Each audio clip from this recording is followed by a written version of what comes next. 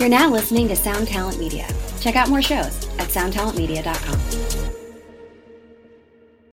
When you need mealtime inspiration, it's worth shopping Kroger, where you'll find over 30,000 mouth-watering choices that excite your inner foodie. And no matter what tasty choice you make, you'll enjoy our everyday low prices, plus extra ways to save, like digital coupons worth over $600 each week. You can also save up to $1 off per gallon at the pump with fuel points. More savings and more inspiring flavors make shopping Kroger worth it every time. Kroger, fresh for everyone. Fuel restrictions apply.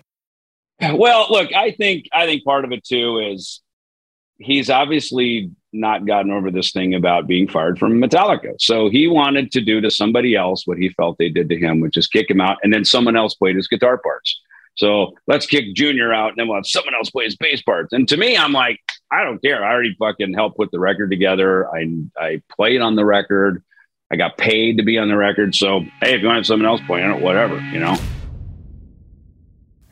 Hello, welcome to another episode of 2020. My name is Corey Peza. I'm here, as always, with Siobhan and Ben, and we have exhausted our coffee because we're up a bit earlier for this one compared Ellefson to most. coffee. Yeah, we didn't even need coffee because David Ellefson was on fire this morning, this afternoon, wherever you are, whatever time you're listening. He had so many things to say. I mean, I don't even know how to summarize this episode in one sentence. I mean, a lot of the questions that you may have about what is going on with David Ellefson, Dave Mustaine, any of the stories from the past, we really cover it all in this episode. The Subtle Art of Not Giving a Fuck by David Ellefson.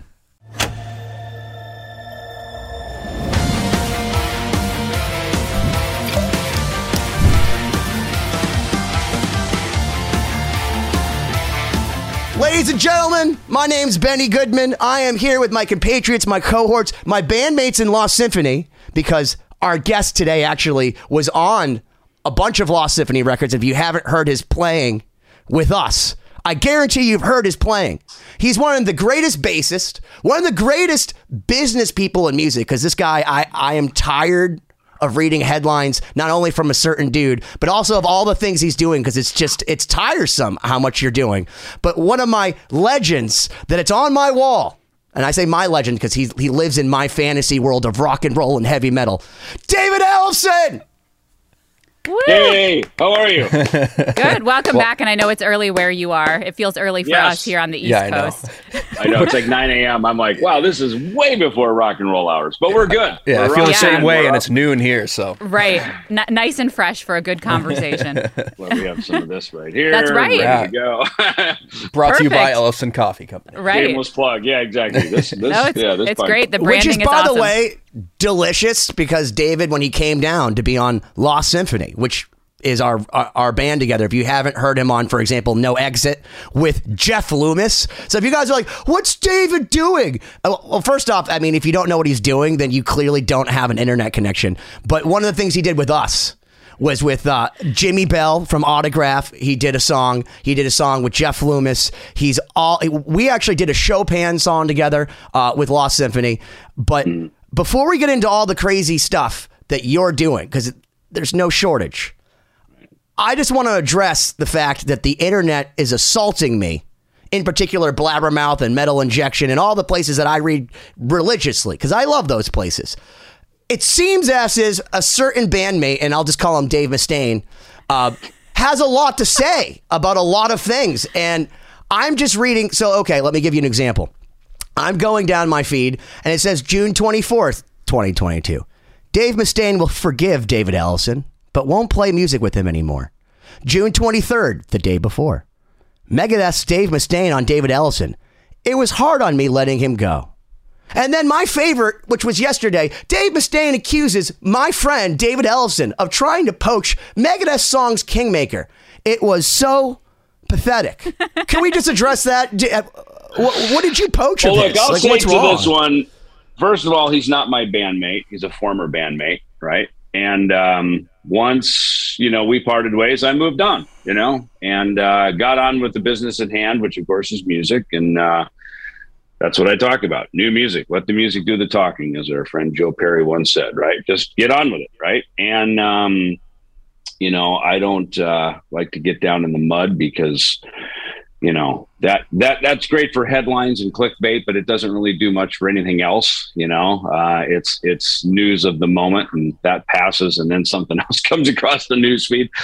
So, you know, look, I'm pretty well known because of music, and I'd rather be known for that than, you know, fighting in tabloids and stuff like that. So, you know, to me, it's like, you know, why go down in the mud, you know, and fight like a child? You know, it's uncalled for. So, regarding Kingmaker, you know, it's interesting. The record was done, or at least my bass parts were done. And Dave, at the end of the session, at the end of the day, he said to me, he said, "Hey man, if you want to go through the record, if there's anything you want to add or tweak or change, blah, blah, blah, blah, blah," giving me free license to do so. Because, you know, he had signed off on everything. Said, all right, no problem. So after he left, me and Chris Broderick and Johnny Kaye sat in the studio, and I said, you know, I do have this one little bit, this little thing, and I showed it to them, and Broderick goes, dude, that would be really cool at the beginning of Kingmaker. I said, huh, interesting idea. And in my opinion, I think Kingmaker is probably the better song in the record, and just, you know, off the top for me. Johnny liked it. We sat, we worked on it, and put it together, and we were all excited. You know, Dave walks in the next day in a much different mood, grumpy, I might add, and not feeling so joyous as the night before. And I said, hey, man, I think maybe Johnny, either me or Johnny, said, hey, I got something I want you to listen to that we worked on last night. And it was this kind of, you know, disapproving look. And Johnny plays it for him, all excited, you know, because I think the three of us all heard the same thing. Hey, if you want to add anything, you want to work on anything, please do. Well, Dave didn't seem to maybe remember that conversation. And so what he walked into was, why the hell are you messing with my song? And I think he pulled Broderick aside and said, don't you dare add David Ellefson stuff to my songs. And, you know, and that started, we tested that little theory. I remember when I first came back to the band in 2010, we'd done a year of Rust in Peace. We had about 10 weeks to write the 13 record, the record to become 13. And I said, well, look, we're all going to be at NAMM in Anaheim. Why don't we just go down to Vic's garage, which is down in kind of by San Diego, Fallbrook area, north of San Diego. I said, why don't we just get in a room and fire some ideas and just see where we're at with everything, you know? And I swear to God, the first day we were working, you know, it took a couple of days because we were listening to stuff. Dave wanted to listen to everybody's ideas. And he acknowledged everybody had a couple things that he liked. And so we get in a room, guitars on, saddle up, and we start playing on something. And keep in mind, I hadn't been in this environment for almost 10 years now, right? Because this is, 2011. Last time we'd worked on a record together was World Needs a Hero in 2001. Yeah, so literally 10 years. So, and I've been working with all kinds of other people where it's like, hey, killer idea. How about this? Oh man, how about that? You know, collaborative, right? You're having musical conversation in the room. So, you know, and knowing how things have been in the past, Dave will start with something, bring an idea in, and maybe someone says, hey, that's cool. How about we add this little bit here? Or maybe that riff goes with this riff. No. And so I said, hey, I got something that might go with that. Dave immediately took his guitar off, walked in the office. I looked at Sean Drover, and Sean and Chris are just shaking their head. I said, what the hell is that all about? He goes, dude, trust me, the days of collaborating are long gone. Like that Megadeth that you were in, that's way over. So in the office, and Dave was furious, but yet, you know, we didn't want our newfound friendship to deteriorate. So I said, what's the deal? And he said, don't try to put your ideas into my songs. I said, no problem. I said, all good. Just today's day one. I said, no worries, you know. And that was the last we ever jammed together. Everything after that, on every other Megadeth record after that, was just Dave writing the songs, doing his thing. Now that was different on this current record in 2019. You know, where we were in the room together. Actually, Dave was doing his thing, and then he was off taking care of his medical stuff at the time. And so Chris Reichstar said, look, to me and Kiko and Dirk, said, look, you guys are here. We need to write a record. We got beginnings of 5 songs, and we've supposed to have been working on this record for a year and a half. Get in a room, like, let's go. So we saddled up and started ripping on stuff. In fact, I remember there's one song, might have even been that first one that they put out. I can't remember. It was one of them, but I remember we kind of modeled it after Black Friday. We just kind of took, this sort of mellow intro into a full on ripping part. It's funny you say that because I sat down with Paul Lorenzo, the drummer from Lost Symphony, and I played the new song, which by the way is incredible. I mean, it's really great. I love Megadeth, and he actually said this reminds me of Black Friday. I think that's that was literally the first thing that he said. Modeled it. It's the first thing he said. Yeah. So we went down and I remember Dave came in, again, furious that we were working on stuff without him. And Rakestraw took the bullet and said, hey, it was my idea, man. These guys are here. Everybody's here to work. We need to get a record done. And to which he replied, I want to know who wrote what part where. And I could see it coming. He goes, I knew he was going to see what parts I wrote and take them out, which he did. He took all my parts off the record, and of which there were several. And, either rewrote them or, changed them just to make sure that I wouldn't have any writing on the record. And I just saw it coming. I rolled my eyes and just like, whatever, you know what I mean? So I was there for about 5 weeks, and then I went home for Father's Day, and I just never went back. I was like, whatever, I went back a year later to record bass, and and all of a sudden all my parts are off the record, all my kind of writing contributions. So, we did work together on a track in 2021. It's funny, in 2021, a psychic called me up. A friend of mine, she did an interview for a Road and Track magazine. She calls me up, and one of the first things she says, she goes, yeah, Dave doesn't want you on the new album. I'm like, yeah, no shit. You don't need a psychic for that, dude. And I don't even need a psychic to tell me this. Yeah, right. I was like, let me ask my magic 8 Ball. Does Dave Mustaine want to relinquish control? Right, yeah. Pretty fucking unlikely. And it was so funny what she said. She goes, he resents that he has to include you. He wants this album to be his story. He doesn't want you to be part of it. And I said, fair enough. I got 4 other records I'm working on. I mean, keep in mind, since this Megadeth record has been worked on in 5 years, I've put out 4 records, 2 books, and a movie. You know what I mean? So it's not like I've had lack of and content. Coffee, you have new art line coming. If you had Lost Symphony, there's probably record number 5. So there you go. We actually did 3 records with you, so you have 3 records with us. So now we're up to like 8 records. So and it's so it is what it is. And again, I just let everybody have their time and their space to do what they needed to do. But I kind of saw events of last year as just the perfect opportunity to choose box office over Brotherhood. And, so honestly, look, I look back on it now, I feel like I got kicked out of hell. So whatever, Well, let me a lot of self-restraint, I was going to say. I mean, I don't know how I would feel if somebody was doing everything they could to eliminate any mark of my work on something. No, I mean, it was abusive for sure. It was just abusive. It was unnecessary. And so, quite honestly, it's like, all right, I'd already moved a lot of my equipment out of the Megadeth storage locker after I recorded my bass parts, and Dave, even said he had a resentment toward me, that he couldn't let go. And I didn't know what it was, but clearly I can tell you as a Megadeth fan, let me tell you outside. Sure. So you have these amazing players, Marty Friedman, you have Sean Drover, you have Chris Broderick, all these guys. But they aren't original Megadeth players. They're guys that can be erased and replaced. Kiko can play all those parts, all that stuff. But you can't take away the fact that David Ellefson was an original founding member of Megadeth. So when you came back, everyone was stoked about it. But it's like, now we have 2 of the original members of Kiss, let's say. But but he's the Gene Simmons and Paul Stanley. So the idea that Peter or Ace would get any kind of credit upset him, which is why he probably didn't want to do any collaborative effort. Now these guys are playing on it. So I noticed in the press, he's like, there's 8 songs with Kiko, and there's a bunch of songs. Dirk was like, I had my ideas heard, and blah. I almost feel like he let those guys do it specifically. So when he finally got his resentment out towards you, he could be, but look, I'm a collaborative guy. I have drum circles with Dirk. We're cool. Sure. David just didn't offer anything good to this band. And it's so clear that he just wanted to erase the fact that's his resentment, because you actually, no matter what people say, you can't take away the fact that you are our original part of Megadeth, and you're a part of the history that cannot be erased, regardless of what members and how great they are. He continues to go with. That's what his problem is. I can tell you from a mile away. You should be a psychic. You should be a psychic. I am. Psychic, You're psychic that you knew that. Psychotherapy with Benny Goodman. I love it. All right, we'll go with that then.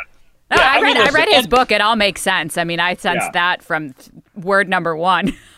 Yeah. I mean, look, when I came back, things were not going in the right direction. And like you said, 1 + 1 now equals 4, not 2. You know what I mean? They're just greater than some of its parts, and everybody was excited. And because look, we're bands, man. Bands aren't just about dudes making music. It's about you, our culture. You represent all that we are, what we grew up with. It's like when I see Cheap Trick or Kiss or any of my bands, I want to see those 4 guys or 5 guys, however many it was in whatever group it was, Aerosmith or whatever. It's like that to me represents, that represents a part of my past that was probably fun, cool. And when I see that splinter and fall apart, I mean, I watched it when we had to let Nick Menza go. His health was failing in a way that he wasn't playing as good at that time. And it was sad because I knew it's like, this is the end of an era. I mean, because once Peter, Chris, or Ace Frehley leave, dude, the franchise crumbles. And that's the same thing happened with us, Well, I got to tell you, I cannot believe how diplomatic and adulty you are with all your comments, because there's all these trolls online. There's all these people that everything that all these sites say, it's just Dave Mustaine beating you up, which I have to think, look, everyone knows him as this guy. And it's like now he has a record that just came out. Why not be that guy? And because he's running on this self-righteous platform of like, David is this pariah. So I'm offended by him. I'll forgive him. All these different stages of death and dying. He's fighting with himself. Like there's no one, he's in a game of tug of war with himself. I'm not fighting with him. I've just moved on. You know what I mean? It's like, I remember we talked about that after he jammed with Metallica on the Big Four. I said, how was that last night playing Am I Evil? And he said, those guys kicked me out of the band and they just moved on. And I held on to the resentment for all these years. It's like, same thing for me. It's like, why is he resenting me? It's like, he got rid of me. Supposedly the problem should have gone away if he got rid of me, but the problem still seems to be there. Maybe they fired the wrong guy. I don't know. No, that's probably a lifelong problem at this point. It's like eternal dissatisfaction. I mean, yeah. Well, look, I think part of it too is he's obviously not gotten over this thing about being fired from Metallica. So he wanted to do to somebody else what he felt they did to him, which is kick him out, and then someone else played his guitar parts. So let's kick Junior out, and then we'll have someone else play his bass parts. And to me, I'm like, I don't care. I already fucking helped put the record together. I played on the record. I got paid to be on the record. So, hey, if you want someone else playing it, whatever, Steely Dan would have like 5 guitar players come in to play solos. We never knew which one was. I'm reading the new Steve Lukather book, The Gospel According to Luke. They talk about that. It's like, we never knew whose solo was going to be on. Was it Larry Carlton, Jay Graydon? Like, we didn't know until it hit the radio. Like, oh, wait a minute, that's my solo, So yeah, well, you're in Steely Dan. Everyone's Marty Friedman. It's like Skunk Baxter or Larry Carlton. Like those guys are Jedi. So like, and the fact that they didn't need the credit. What a different environment that is. Yeah. But I have to think to myself that you are. I bless you, man. Like, and I don't mean that in a sarcastic way, but like all these things, this guy's doing all of this, and you're actually saying something hysterical to me, which is he's fighting with himself. The guy that goes, "Hello, me, meet the real me," and then even accuses you of not being the guy that he used to know. Maybe he's not the personality that he was. Well, look, the role only worked if I would be Junior and say yes, Dave, right? Because those are the only 2 words that work. In the Emperor's New Clothing. Yes, Dave. You know what I mean? And as soon as you don't say that, and as soon as you have an opinion or, try to be collaborative or, look, the 90s were the period of the band that had the greatest output for a reason. First of all, we were very equally yoked as far as how we thought, how we looked. There was a synergy about it, but it was also very collaborative. Nick Menza talked about it in his book, and Marty even talked about it in the Rest in Peace book, man. And it's like, to be a band on demand for whatever we were writing, and then to ask for some participation and collaboration.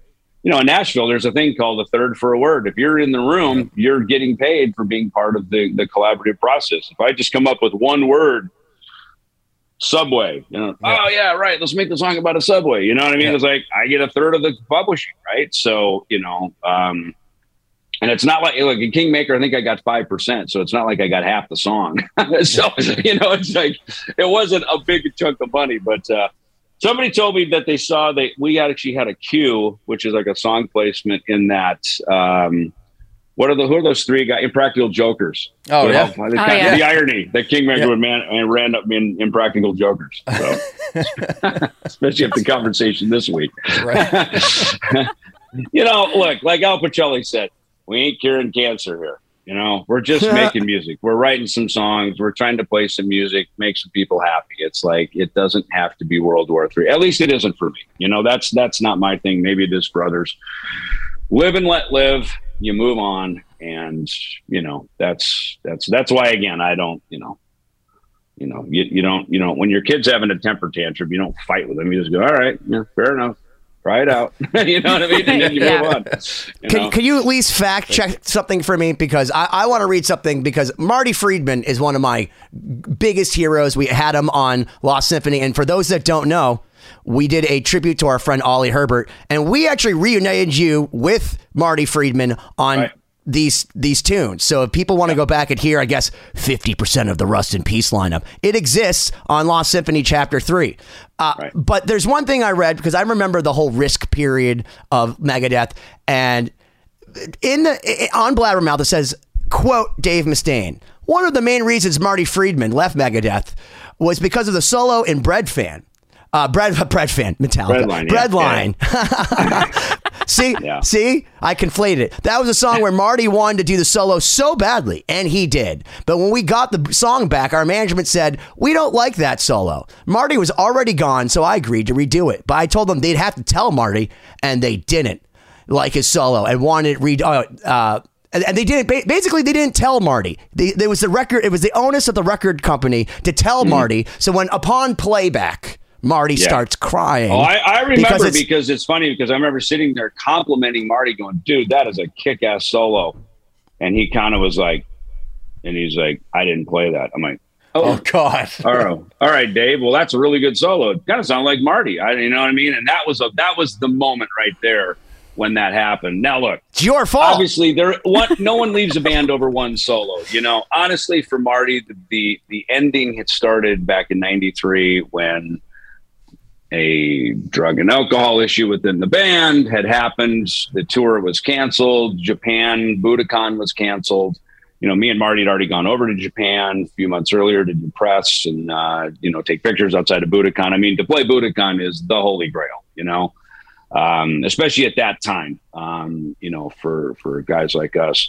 And when that was canceled, that Marty even said on Euthanasia, or maybe it's on Cryptic Writings, he goes, man, that the wind was really taken out of our sails. And we kind of got it back a little bit on Euthanasia.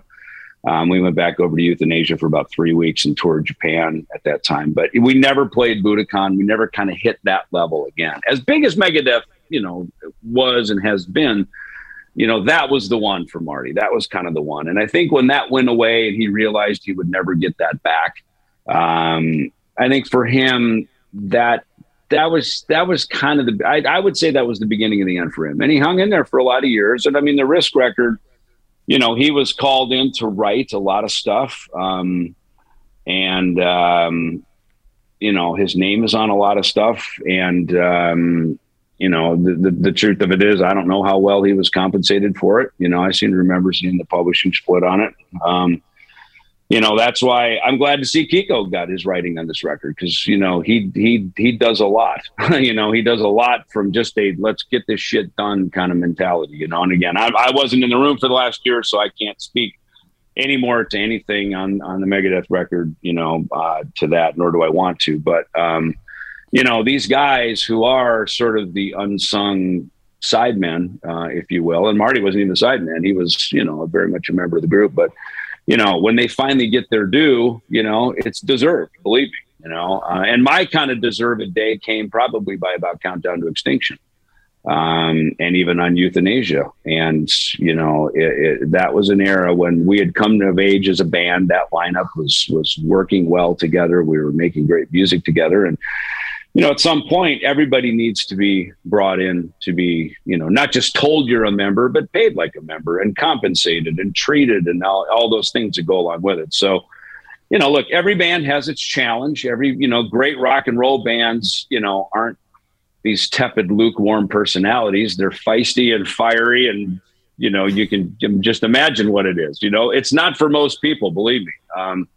most people could not have survived, the almost 40 years in the Yellow Submarine like I did. That's for damn sure, and as in any career band, you're going to go through a lot of stuff, man. It's like, your brothers fight, brothers love, they kiss, they make up, then they punch each other in the face and they hate each other. You know what I mean? It's what it is, So, so it is what it is. And so that's why it's like, I remember David Lee Roth always had that quote, don't sweat the small shit. And it's all small shit. It really is. And, when people start digging their heels in on stuff and I have to be right, and this is done, it's like, just fucking let it go, man. Move on, So at least that's been my approach. All right, I'm not in Megadeth. All right, well, I'll go work with this guy and make that record. Then I'll work with him and I'll make that record. And then I'll go on tour and do this, So start a few companies.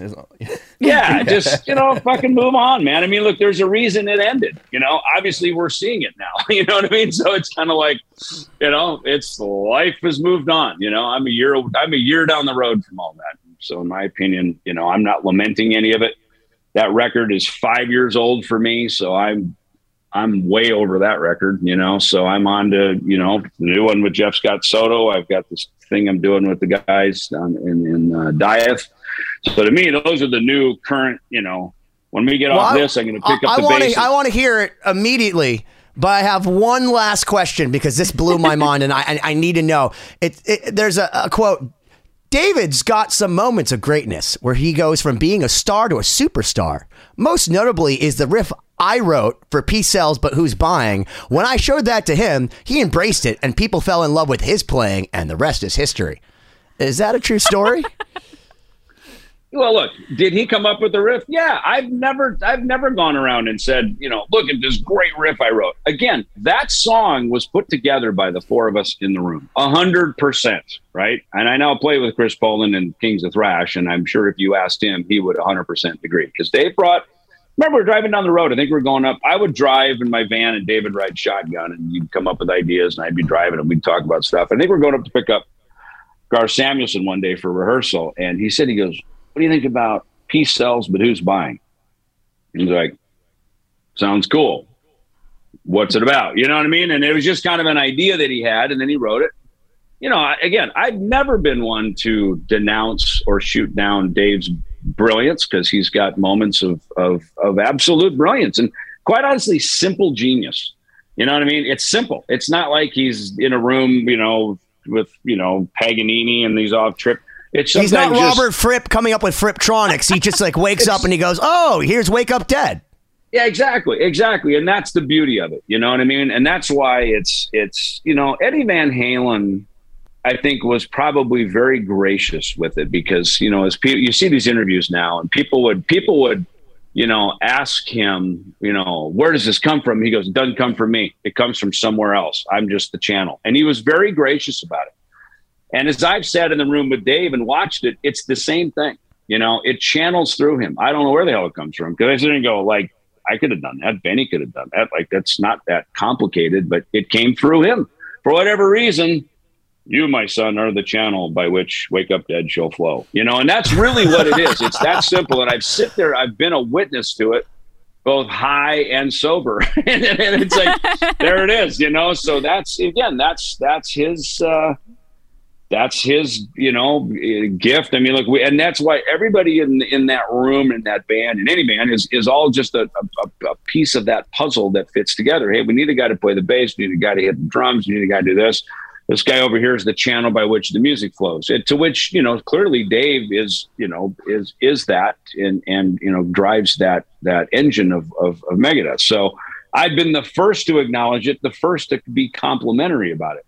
At the same time, it's like, it isn't just the part, it's how the part's played. It's the charisma, in this case, of me playing it, of how I played it, the way that I was trained and grew up as a bass player and using a pick and learning to, jump strings. Because it's a very complex riff in the sense that it was written, really by a guitar player, not so much as approached as a bass. And a couple of things that's taught me is that, and because we're all musicians here, sometimes you'll write something on piano and move it to guitar. I just did it the other day. I wrote something on piano. I put my hands down on freaking B minor, which is just the saddest of keys. Awkward. Not quite it's an the awkward saddest of all key. keys. Right. Yeah. And then I was going, I'm kind of got a little vocal melody. I don't know. So I picked up my guitar and I dropped it down to frickin' B, and all of a sudden I was in this drop tuning, and all of a sudden I'm like, yeah, there it is. Now it sounds like Sabbath meets Sepultura. It's like, now nice. Now it's speaking to me, but the initial hit came on the piano. So same thing. I'll play some on guitar and then I'll move it over to the bass. I'm like, oh, this is a freaking cool bass line, So, we find things in different places, and then it's just where they ultimately land that sort of tells the story for the public to hear. Well, you said something interesting, because Miles Davis used to say it's only 20% the note that you're playing and 80% the attitude of the motherfucker playing it. And I think that's a serious thing, as far as like, okay, 100%. Maybe you did do that. It's why I told Dave he needed to be the singer in Megadeth. He stood out. We were waiting. We had like the 5th or 10th flaky fucking singer that didn't show up for rehearsal one night. On New Year's Eve of 1983, we're sitting at Curly Joe's studio, which is like an old brewery downtown LA. I guess it's now condos. I drive by it once in a while when I'm out in LA, and I look over and go, God, the fucking shit we did over there. But but so Dave just walks up, and I think it was like Chosen Ones or something, right? He had the piece of paper. He stuck it up on the freaking wall, or he stuck it on a mic stand, and he stood up there, and we ran through the tune, and he, sort of belted out the words as best he could in a phrasing that he felt worked over it. And I was like, dude, that was great. And he was like face red, like coughing, almost falling on the floor, hyperventilating, because, trying to sing and play and not really being a singer, so to speak. And he said, really? I said, of course. I said, look, you're writing the shit. It's like, who else is going to know how to sing that like that? I'd never heard any of this stuff sung, because we never had a singer. Dave was always trying to teach these singers, like, okay, here's the phrasing. The song Set the World Afire. It was the first song Dave wrote after Metallica. It was called No Survivors. And I remember him sitting down trying to show people how to sing it. And no one would really grasp it, because there are these guys walking in with their coiffed hair and their scarves, trying to be, looking like they're either in 707 Survivor or in half Aerosmith or something, right? And trying to teach them how to sing this new music we're inventing, called basically to be dubbed thrash metal or something. But it's, we're basically inventing a new sound. And people are coming in just going, well, I just want to be Vince Neil or David Lee Roth or whatever else is happening on the Sunset Strip, because I'm just following what they're doing. And here we are with Megadeth leading a whole new path. Even amongst the big four. I mean, we were doing something very different from Metallica and Anthrax and Slayer. I mean, that's why we're the big four. Each one of us has a different sound. We're a different pillar that holds up the platform, And so finally, when Dave just got up and sang, it was like, dude, you do it. Of course, in his mind, he went, well, I guess that means we split the money between the four of us, always being kind of a jokester, so 4 instead of 5, right? He has a point, though. He does. He's a shrewd businessman. He even said it himself. Right. So, must be true. But it is true. But it is true. And plus, it balances the stage. And I think for some way, I'd always been in 4-piece bands. I only played in one 5-piece band for a minute, had a keyboard player. So I've always been a 4-piece guy. Dave just came out of Metallica, which was 4-piece, with the singer at center stage. And so, in a lot of ways, I think we both were in agreement. Like, yeah, it's easier, So, yeah, I mean, look, that, again, just serendipitous moments where, like, out of necessity is the mother of invention. It's like, we need a singer and we don't have one. And then he starts singing. It's like, well, problem solved. He's now the singer, So, but it did bring about, it reminded me that it's the, back to your Miles Davis thing, it's the charisma of who's projecting the note and telling the narrative. That's why the, Sweating Bullets works. I remember when he called me up, he goes, it was early. It was like 8 in the morning or something, 9 in the morning. And we're writing the kind of right about bits. Now. Yeah, exactly. Of the Countdown record. And he goes, Junior, check out this lyric, and I'm going, is he okay? And he's like, hello, me, meet the real me. None of me misfits way life. And he starts singing it. And I'm going, is he high? That's fucking really good. I'm listening going, this is fucking brilliant.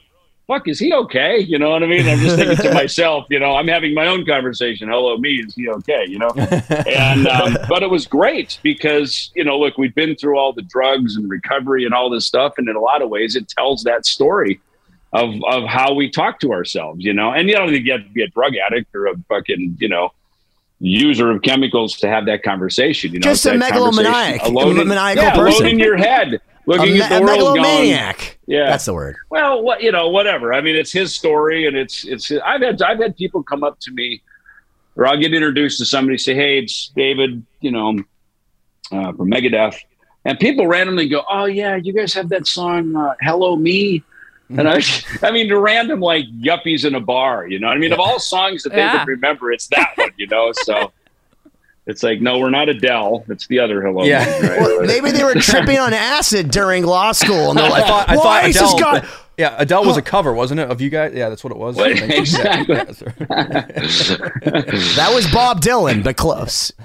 She covered Bob Dylan. Hey man, it's a storied career. It's an adventure that I wouldn't want to have missed. I'm glad I'm a part of it, because I mean the stories only then you remember more stories as time goes on. And I always told Kiko and Dirk that. I said, well, guys, this is kind of a fucking weird gig, but the truth of it is when we get home and you're sitting around at the mom and Todd class with your kids or whatever you do when you get home, I promise you your stories will be better than anybody else's in the room, because it's like we're literally living an unscripted reality TV show out here every day. That is such a great way of describing the rock and roll life. I mean, it is. Yeah, no matter all the bullshit that happens. Yeah, you're just like, wow, great stories. Yeah. Well, what were you doing? I was playing violin in front of tens of thousands of people every night for the last couple of months. What? But also, you're Christmas right. Music, the personalities too, though, is just like what makes it, in a lot of ways. When you look back, the retrospect. Normal people don't do what we do, and that's and that's for a reason. I always say people don't pay for ordinary; they pay for extraordinary. And there's something about every one of us that gets on that stage, as fucking crazy as we might be to do it, and get up there and we morph into this other character. We put our game face on and we become this other person for that moment, and that is part of who we are. And that's the one thing that I found when people, whether it's therapists or recovery community or whoever, they try to pull that person out of you to get rid of it. It's like, you can't get rid of that person. That is part of who we are. So I wanted to talk to you about your new project with Jeff Scott Soto, Vacation in the Underworld, because I figured out a new reality television show that might help everyone get some calm. We need to get Yngwie Malmsteen, and we need to get Dave Mustaine, and we need to put them in a band, and they need to write an album together. And then you guys can be behind glass, you and Jeff, just watching them out Mustaine and Yngwie themselves to the whole public so they could see how many personalities are in that room. Can we call it Vacation in the Underworld? That's exactly where I was going, David. Thank you. That's a pretty good name for a reality TV show now that you mention it. You have like dinosaurs, like Lost, right? It looks like Jurassic Park. So can you speak to this? Because I know that this record was done for a while. I heard the new tune, and it's pretty merciless, dude. Like, I gotta tell you, it's what, as a Megadeth fan, I want to hear. How did this record come together? So I was writing what would become essentially kind of the next Ellison solo record, because I did one in 2018. It came out in 2019. Called Sleeping Giants. It had 3 new original tunes. We had like DMC from Run DMC. We had Daryl on there and a few different guests. Chris Bolan, singer from Flotsam and Jetsam. A few different people came in. And then I had some material that I'd written many years ago that we put on there. That's why we called Sleeping Giants. They were just kind of these tunes that I thought were really good. David Glenn Isley from Jafria sang on some of it. John Bush.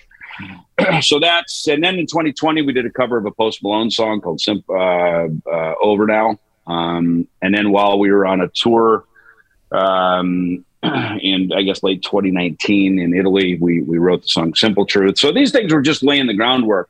And so I was writing the next record with Andy Martingelli, my guitar player who lives over in Verona, Italy. He's amazing. I watch him every day. I want you to know, incredible. I follow him. He's incredible. He's such a nice guy. He's like the greatest guitarist on the planet. So talk about a dude to step up. Badass dude. Gunslinger, just kick ass, can play anything you put him. He's a president of a music school. So he also puts together teaching curriculums, and he teaches, and as well as walks on stage and just shreds your face well, off. Well, it makes sense because I mean, I follow him on Instagram, and we're friends on Facebook, and I don't remember how I became friends with him, but like if I see someone play really well or whatever, I might be a stalker and friend them. Right. And we started talking back and forth, and I'm like, who is this guy? Everything he posts is just clean and beautiful. So to all the Megadeth fans out there that listen to Marty and Kiko, those guys are great. Yeah. Holy shit on Andy. Holy shit. Andy's, I'm telling you as a fan, holy shit, that guy's good. Yeah. Well, it's funny. I knew of Andy too. Kiko introduced me. We were driving into Bologna. This was probably 2016. I think it was right as Dystopia came out. And I'm friends with Cobra. From Cobra and the Lotus, right? And so either her or her mom, who managed her, hits me and says, we're looking for a guitar player. I say, hey, Kiko, you know anybody? And he goes, funny enough, Andy Martingelli, I'll hit him right now to come down. So he came to the show that night. And that's when I finally met Andy. I'd been seeing him online.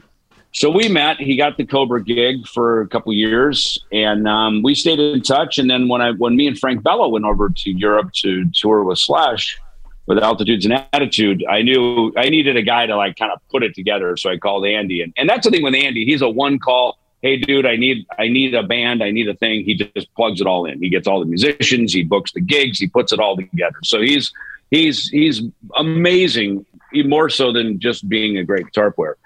So as we were writing in early 2021, he and I were talking and about singers, and he said, he goes, dude, just call Jeff. Because I'd actually had Jeff sing on this song called Writing on the Wall. I picked up my bass one day, wrote this whole thing, put drums, guitars on it, wrote the lyric. And I, for like 5 years, I was trying to find someone to sing this damn lyric, this song. And so finally I just sent it to Jeff. I said, dude, can I PayPal you a couple of bucks and just sing on this fucking thing? I got to get it out of my head and end out into reality. And he did, and it's great. And so Andy just said, dude, you'll love how he sings to your songs. Just send him some stuff. So we did, and that's how the collaboration started. Unfortunately, Jeff said, he goes, like, I don't want to just be the paid singer. I'd rather be part of this. Like, let's do this together, and hence Ellis and Soto. It's our two names in the door. And there it is. And so between me, Andy, and Jeff, we put the record together, and, it's, I mean, look, in my opinion, I wish it would have come out in the spring, but with vinyl order manufacturing delays, and I think Madonna and Adele like gobbled up all the bandwidth for like a year. so anyway, it's coming out now finally on October 7th. That's why we're rolling over to Italy next week. We're going to bang 3 shows in Milan, Turin, and Rome, because Jeff's going to be over there. I think he's finishing up a Sons of Apollo run, and then as you know, Siobhan, you guys will all be out with TSO here coming up. So I said, look, we've got this moment where we can friggin' like do just 3 shows. Like, let's just at least just go play some shows. Because otherwise the record will come out, the moment will pass, and it could be a year from now before we ever play together again. So I said, I'm always about just grab the moment, let's just do it right now. Yeah, so you are definitely, you're an inspiration for that. I mean, it's amazing how many things you do and just stuff that's always going on in the background in the midst of things you're already doing. And you have an incredible amount of resilience for sure. Thank you. I appreciate it. Yeah. I wake up and I go, what am I going to do today? All right, let's call Jeff Scott Soto. All right, let's book flights to Italy. All right, let's go do, let me call Jeff Young. Let's go play Kings of Thrash. You know what I mean? So it's, it is. It's like we want to play and we want to work and we want to go do stuff. And, to me, it's all, all these things are all little startup projects. And to me, that's the fun of it. To me, the joy of getting together for the first few times and putting something together is, we know that feeling, right? And it's such a great feeling to have that when it works and it's clicking and everybody's excited. And to me, that's my favorite part of putting bands together. Album 2 can be, okay, now we know each other. We kind of know what works, what doesn't. So we kind of work through that. And I think Mike Portnoy has it set. We were talking about Metal Allegiance, and he said, he goes, I find album 3 is the real acid test. If you can get to album 3, you'll probably make the distance, because album 1's fun. Album 2 can be a pain in the ass. Album 3 is like, all right, I accept you for who you are. Let's just get in the studio and make it work. And I think there's probably some truth to that. That's definitely something that clearly you've. So it seems to me like you've expanded your portfolio because you have. Don't you? I talked to Drew, who directed Dwellers and is in the Lucid, and he told me you guys are also working on a new EP. Is that we have an EP thing done. too? Yeah, we're working on that. Do you sleep? Do you sleep? Well, clearly not, because look at how early we're on this podcast. Mm-hmm. So no. Ellefson coffee. Exactly. I don't wake up hungover, so I guess that helps, but, so that does help. That does help, right? So that saves quite a few hours in a lifetime. It's like I said, it's kind of like just jumping from one to the next, after this, I'll probably practice some Ellefson Soto stuff, and then I'm going in the studio to work on some other things later today. So, just the life of a musician, it's kind of like, well, I don't like to look at it like an 8-hour workday. I hate looking at music like we need to get to work. We got to work on this. I was like, now it just feels like work. It's like you took all the joy out of it, so to me, it's kind of like when inspiration strikes, it's like, hey, let's check out this thing I wrote, or hey, you want to get together and work on something, or like Benny, hey, dude, you want to fly out here and play on some tracks? It's, remember we set like 2 or 3 days aside. We ended up doing it all in like one day. We did 5 songs. We did even more songs than we wanted. Like the electricity in the room, it was actually great. Because, I had, when you came down, you and Corey and my brother Brian, who's also a bass player, you were writing charts to the song. You were like, what's the best contrary motion for this? And it first off gave me a completely new perspective on you as a bass player. Because I'm like, oh, wow, he really understands these tunes. And like the bass lines that you wrote were incredible. And of course, you brought down the modulus bass you used on Cryptic Writings. So I was like, immediately, it's... between your hands and that bass, I'm like, oh my God, it's the exact bass sound I always dream of when I think of David Ellefson. But for me, I agree with you when all that inspiration strikes, like, so Corey and myself and Siobhan were all just in Florida with Shannon Larkin working on an Apocalypse Blues revival record. And he did like 16-hour days. That guy doesn't even eat. He's like, what do you mean eating? It's like, it's 8:45, dude, and none of us have had breakfast. He's like, that's fine. We got more songs to do. But do you find that like, the chemistry when you lose track of time, like you're in Vegas sitting at a machine? Totally. It's so funny. Max Norman used to say that too when we were working on the Euthanasia record, because he was multitasking. He had a little newborn baby at home. He's building the studio out here in Phoenix. Then he's coming over to where we were rehearsing to listen to tunes. So he was wearing all these hats. And I remember we wanted to take like a lunch break or something because, like in LA, even today, obviously you just call Uber Eats or something. They deliver it, right? But we're like, hey, can we take a break to get something to eat? He goes, man, food's overrated. But food's bad for you, man. You shouldn't eat so much, And he'd be like chiding on us like children. Stop eating, children. We must get to work, Oh my gosh. But no, you're right. It is. It's the best. The best music is when you lose track of time, both when you're listening to it and when you're creating it. Because how about when we do that? When I drive to California a lot, it's like a 6-7 hour drive. Get in my car. That's just lose myself on the I-10 freeway listening to music, and driving home, I always put out Judas Priest heading out to the highway, because as you're driving into Phoenix, that is the album cover, right? But remember, there's like that computer paper going to the mountain. It just takes me back to like 1980 Judas Priest, when I guess Rob Halford had moved here. And, there was like this, it was just a great moment in rock and roll. Our songs were feel good. Metal wasn't dark. It was more kind of this upbeat. You were just living after midnight in a major key. Totally. And so I always put on that one on the way back into Phoenix, just because that's the picturesque. That's it, But, it's the same thing when you just lose yourself and you go, oh my God, I just freaking 100 miles just flew by, and like, wow, I got to stop to pee and get something to eat. You know what I mean? So even listening to music, it should do the same thing. Yeah, absolutely. Wow. So inspiring. I need to get to work now.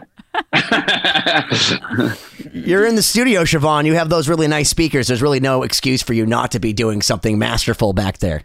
Well, no, but one thing I want to say I admire is that for the number of projects you have, you seem to be incredibly focused on each one, which I think is hard for some people. Like, you kind of have to have one main thing or something that's kind of like all inclusive, but you're doing so many different things. I mean, how do you compartmentalize that or plan that? Or maybe it's just organic. That is a good question, because I think in the first 20 years with Megadeth, it was that. We had no time to focus on anything else. I mean, we were traveling, we would make these records and then do these 18-month world tours, which, the traveling alone would beat the hell out of you. I did go to school, though. I remember I was talking, I did a couple classes at the University of Phoenix on the Cryptic Writings Tour, because, and to Dave's credit, he had actually started. He went to a class, and that got my attention. I'm like, wow, I never did get a college degree, and in my back of my mind, I'm going, God, what if the band ends and I have to go get a job, and I've never went to college. I'll be a loser. I'll be like sweeping the shop floor or like working at Jiffy Lube, I don't, fall from grace, right? So it's like, I better go get my degree. So it is funny though. I did go to school. And University of Phoenix was pretty easy because it was these 5-week courses and there are all these adjunct professors. But I remember the second class I did, my professor actually lived in Tucson, like 2 hours from where I am here in Phoenix. I'm in Nagoya, Japan with my Apple laptop and my printer doing my homework, go to the front. I had to go print out my homework and go to the front desk and pay like $87 to fax it to Tucson, right? So I'd get it in my homework deadline, right? And then, pack up, go across the street and go play whatever gig we were doing, but it was fun in the way that it was this right brain, left brain thing. And I think I got that from my dad, because my dad was pretty pragmatic on things, and yet I had a creative mind. And, he really wanted to be an architect, but he had to take over running our family farm in Minnesota. So I could tell he was kind of frustrated creatively. And I think I learned after he died that's probably why he supported me going out and just doing my thing, like don't do drugs, don't fuck up, but like go have fun, and of course I did all three. But, as all good kids do. Yeah, exactly. But, so I think, probably having some of that parental support of like, look, go rock, go have fun, be successful, but like keep your life together, that kind of thing, was certainly a narrative that I heard growing up. So that probably helps even kind of organize my life when it comes to music. It's like, like now, wake up, podcast, okay, after this, pick up the bass, Ellefson Soto, go to the studio today, work on the other stuff, and kind of, compartmentalize time, because even in learning songs, which we've all done, both our own and other people's songs, it's kind of like homework. You can only absorb so much at a time, right? And then you have to get up, walk away, and clear your mind. Because sometimes then it's coming, like doing a puzzle. And then you come back and you go, oh my God, here's the piece right here. I didn't see it. And then that's the little piece that goes, now that part makes sense. I was missing that one note right there, that one little passage. So, it's important to spend regular time on these things and be disciplined with it, but also not to the point, again, I hate that it becomes work. It's 4-letter word, play, not work. So, I'd rather go with playing music. Yeah, absolutely. With the companies you have, do you find that helps you break up and give you a fresh perspective on music if you kind of shift your brain to more the business side of things or outside of music, and then when you come back, you get a little bit of a bump? Probably, yeah, the right brain, left brain thing, right? Yeah. Whatever. Is it the left brain is the creative? And then the right is the sort of... I believe so. Not a doctor. I'm not 100% sure. and what's funny about that is I go to, and if that's the case, we should probably look this up, or I'm sure some troll will call us out that we're wrong and make fun of us. But if left controls the right, the right for me is my picking hand. And I give credit to Fieldy from Korn for this, because I'll never forget when he said this in an interview, that our hand that picks and plucks the strings. It's the right side of the brain that is supposedly the creative side. Okay, so that would control this. Okay, so that would control this over here, right? So then the pragmatic left over here is our personality. Our signature sound comes from the hand that we sign our signature with, is so how we put it. I found from Healthline.com, the left brain is thinking in words, sequencing, linear thinking, mathematics, facts, and logic, whereas the right brain is feelings, visualization, imagination, intuition, rhythm, holistic thinking, arts. So I feel like both sides of my brain have damage. Yeah. So if the left is doing that would make sense, because that's the sort of logistical side, right? If you're picking and plucking with this hand. I just thought that was a great analogy from Fieldy, though, that it's the hand we sign our name, that we sign our signature with, gives us our signature sound. That it isn't over here and all the noodly stuff. It's this hand right here, which is the very kind of deliberate, organized. That's the one that gives that sound. So, yeah, absolutely. I don't know if you other string How about you, players would Siobhan? agree with that. Yeah, I mean, I completely agree on violin for sure. I think the sound comes from the bow, the bow arm and, where you approach the string. I mean, this is all acrobatics for the most part. There's some tone in it, but the personality certainly comes from the right hand, in my opinion. Yeah, 100%, right? You have the long sweeps or these short and And obviously they work together, but it's, your real lyrical voice kind of comes from dynamics come from that, for guitar, bass, all that stuff and strings. So like that's for me, when I hear someone, their dynamics give away their skill more than, a lot of people can move their fingers really fast. And, that's like kind of the thing in high school. You find that like that one kid that can chromatically shred up and down the neck, but then you put him in a band and you go, all right, go back to playing by yourself, doing your exercises. We were working on the song No Exit, which features David for Lost Symphony and also Jeff Loomis, but we were working with Jimmy Bell. And he used to always say, I can't do those fancy tricks like the sweep picking and all that. All I could do is the old fashioned just picking. But he basically, so where most people are using these techniques that make it easier, so you can just go, brrr, he's actually old school chicken picking, and it sounds so ferocious. And we were like, Jimmy, that's why you're literally the best. And he's a lefty, which there's something weird about lefties that are really that good. It's incredible. So he played lefty like this, right? Not right. He played lefty, so that means he would sign his name with his left hand, right? Correct. Which is why he had this bizarre, it's so crazy. picking detail. Yeah. I actually took my phone and a GoPro and I put it near his picking hand, because if you watch a guy like Steve Morse, he does the same thing where he does like these weird economy things that if you like, it's like watching a hummingbird. You know what I mean? And Jimmy Bell, the fact that he could do these arpeggios as fast as a guy like Jeff Loomis by actually physically picking it, tremolo picking, is as absolutely flawlessly as he does, because that's the thing is he's so meticulous in his statements that he says. You don't miss any of it. It's not like all those guys that are flubbing it. And that to me is so impressive versus just like, look at this technique I learned today. It's good, but it's like, it's so fast and it allows you to cheat. Whereas like a guy like Jimmy's like, I don't know to take an elevator. I just go up every single step of the Sears Roebuck Tower to get to my office on the top floor every day. And also walks 12 miles a day or something crazy like that. He does walk 12 miles a day because he's a... very. He lost a bunch of weight. We all are a little bit. He looks great. Well, so the same thing with tone, because I was the guy growing up in Minnesota because I grew up on a farm and my dad would give me, a building of a shed on the farm to rehearse in. And he helped me buy a PA and I'd study all these statistics about a Gauss speaker versus a JBL and what is it, BGW power amp versus a Crown. And, I really studied all the details and the statistics, right? So once I started buying professional sound reinforcement equipment, because growing up in the Midwest, we had to have our own sound and lights and trailer and crew. And, you had to have everything. That's when I got to LA and I'm going, walk into like the Troubadour or the Whiskey. It's like, you guys got it so easy. Just walk in, plug and play, sound and lights are here. It's like, no wonder they make you guys pay to play. You should. They pay for everything here, So, but so I remember buying it, and again, for a PA, bass, of course, sounds nice and big and round, and it's so cool. And then I remember I'd get with the band and go, man, check out the bass tone. And as soon as they started playing, the bass just vanished. This very hi-fi bass sound. It was transparent. You couldn't hear it anymore.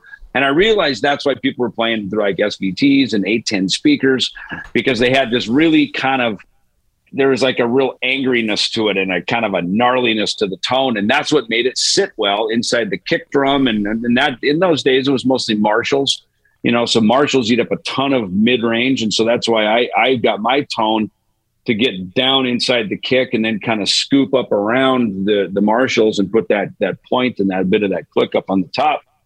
That's what made me survive in a Marshall world, is to have that. So, which, really, if you look at an equalizer on an amp, it's the California Smile, right? It's it's like boosted, boosted bass, scooped mids, accentuated top, you know what I mean? So they call that the California smile on a graphic equalizer. So that's, if you visualize what my tone is, that's basically what it is. I call that the dime bag.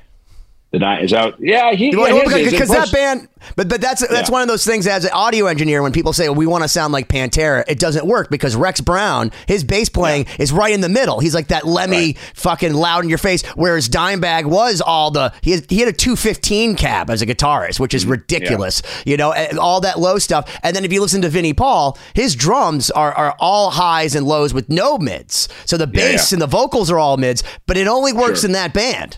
Because, they're all have such weird sounds that together it makes Pantera, but by itself, it's like you would never have. I used to always do the smiley face on the guitar, which is the worst thing ever. And I remember one time we had a record guy come down and we told him we couldn't hear ourselves. We had like 10,000 watts of PA. He's like, yeah, dude, that's because you have so much frequency cancellation going on. He's like, why are all your mids turned down? And I'm like, but Pantera, and he turned up all of our mids, turned down the volume on everything, and readjusted it, and it's like, okay, I hate this sound, but I could hear myself, and it's like, oh, it's Van Halen again in here. You know what's interesting? Last week I went out to go see the stadium tour with Motley, Def Leppard, Poison, and Joan Jett. And what was funny, it's funny to see the jeans and T-shirts version of Poison, right? Because back when we were jeans and T-shirts, they were all the flamboyant thing. But, they're a really good band. And the bass and drums, in my opinion, carried the thrust of it, especially in a big stadium setting like that. Like that really was that. And then CeCe, I think, since he got clean, he's a great guitar player. He's always been really good. His tone's really good. His playing is really come of age. I remember seeing him. Me and Rat Skates, who was in Overkill, went up to go see. I remember it was Rat and Poison. And we were joking, there's these two old school thrash metal guys going up to see the hair metal movement, but it's a great night out, man. These guys have fun songs. There's people are there to have nothing but a good time, right? Well, I have to ask about that because first off, Poison and Joan Jett and Def Leppard are all phenomenal bands. Bands that Def Leppard's so good, like you understand why they've been around for 40 years. They were like, it's funny because then Motley comes out and their show is great, of course, and what they do. And, is it? No, I want to talk about that because I can't handle Vince Neil. It was great. I can't handle it. You know what? Vince sang great. He wasn't doing the audience sing. He really. How deaf are you? And he sang that, like Vince, to me, Vince looked like an entertainer who was showing up, going to work and delivering. Really? The goods, man. I mean, yeah, 100%. Wow. I thought they were great. And then Def Leppard closed tonight here in Phoenix. And of course, they are like sonic royalty. I mean, they just sound amazing. They sing great. They've got such a polished sound about them that's very enjoyable to listen to, especially after a whole day of, having rock and roll pummeling your ears. To me, Def Leppard was kind of the nice cherry on top, as a way to finish the night off. So no, I thought it was great. And look, it's kind of a big four of that genre, even though I guess if you really had a big four, it'd be Quiet Riot, Rat, Motley, and maybe Dokken, you know what I mean? But in a way it was, it was cool. It was that thing. So thank you anything so much. You want to let people know about right now before you hop off? Like what should people be paying attention to? Well, look, obviously Ellefson Soto record coming out October 7th. We're heading to Italy to go do our shows here in a couple of weeks. We've got Kings of Thrash coming up, which is me and Jeff Young, who played on the So Far So Good So What record, and our special guest, Chris Poland. And we're going out and playing the Killing Is My Business and So Far So Good So What records in their entirety mid-October. So October 12th to 15th, we're going to go do that. And beyond, now people are calling for that. And then I have my record with the guys in Dieth. We're going to be making an announcement about that. It's my Polish death metal band. And heard it. That's also relentless. It's great. It's very cool. It's super good. So so it's kind of like I got nice. And again, we have a new Lucid EP we're going to be dropping before the end of the year. So those are my big four. Those are my four pillars of. Don't you have artwork coming out with like lights and things? Yes, the base luminosity thing. Yeah, thank you for that. That's coming out here in a couple of weeks. What is that? Explain that to the dumb here before you leave. The base, and basically, it's weird how I wore a glove that had these electrodes on it. So as you move and play, it creates. They capture it with the camera, just photography, and they capture this, and it basically prints onto a digital canvas. that you then buy the print. It's very cool. It's very clever. Yeah. Very cool. It's yeah. So where is the best place for people to find all of your things? Like, do you want to share a website or one central location? DavidEllefson.com. Kind of everything pushes through there. My Facebook.com/David Ellefson. Those are really the two places to find it all. We love you, David. Thank you for coming on. We Thank really you guys. appreciate it. Thank you so man. much. Thank Great you. to see you. We'll talk Thank to you you so soon. much, David. Take it easy, David. See ya. Thank you as always for checking out this episode of 2020. Please visit 2020-d.com. Like and subscribe to the podcast so you don't miss out on future episodes. Instead of a throwback clip this week, we're actually going to play you a track from Lost Symphony that features David Ellefson as well as Jeff Loomis. It's called No Exit off of Chapter 2. Check it out.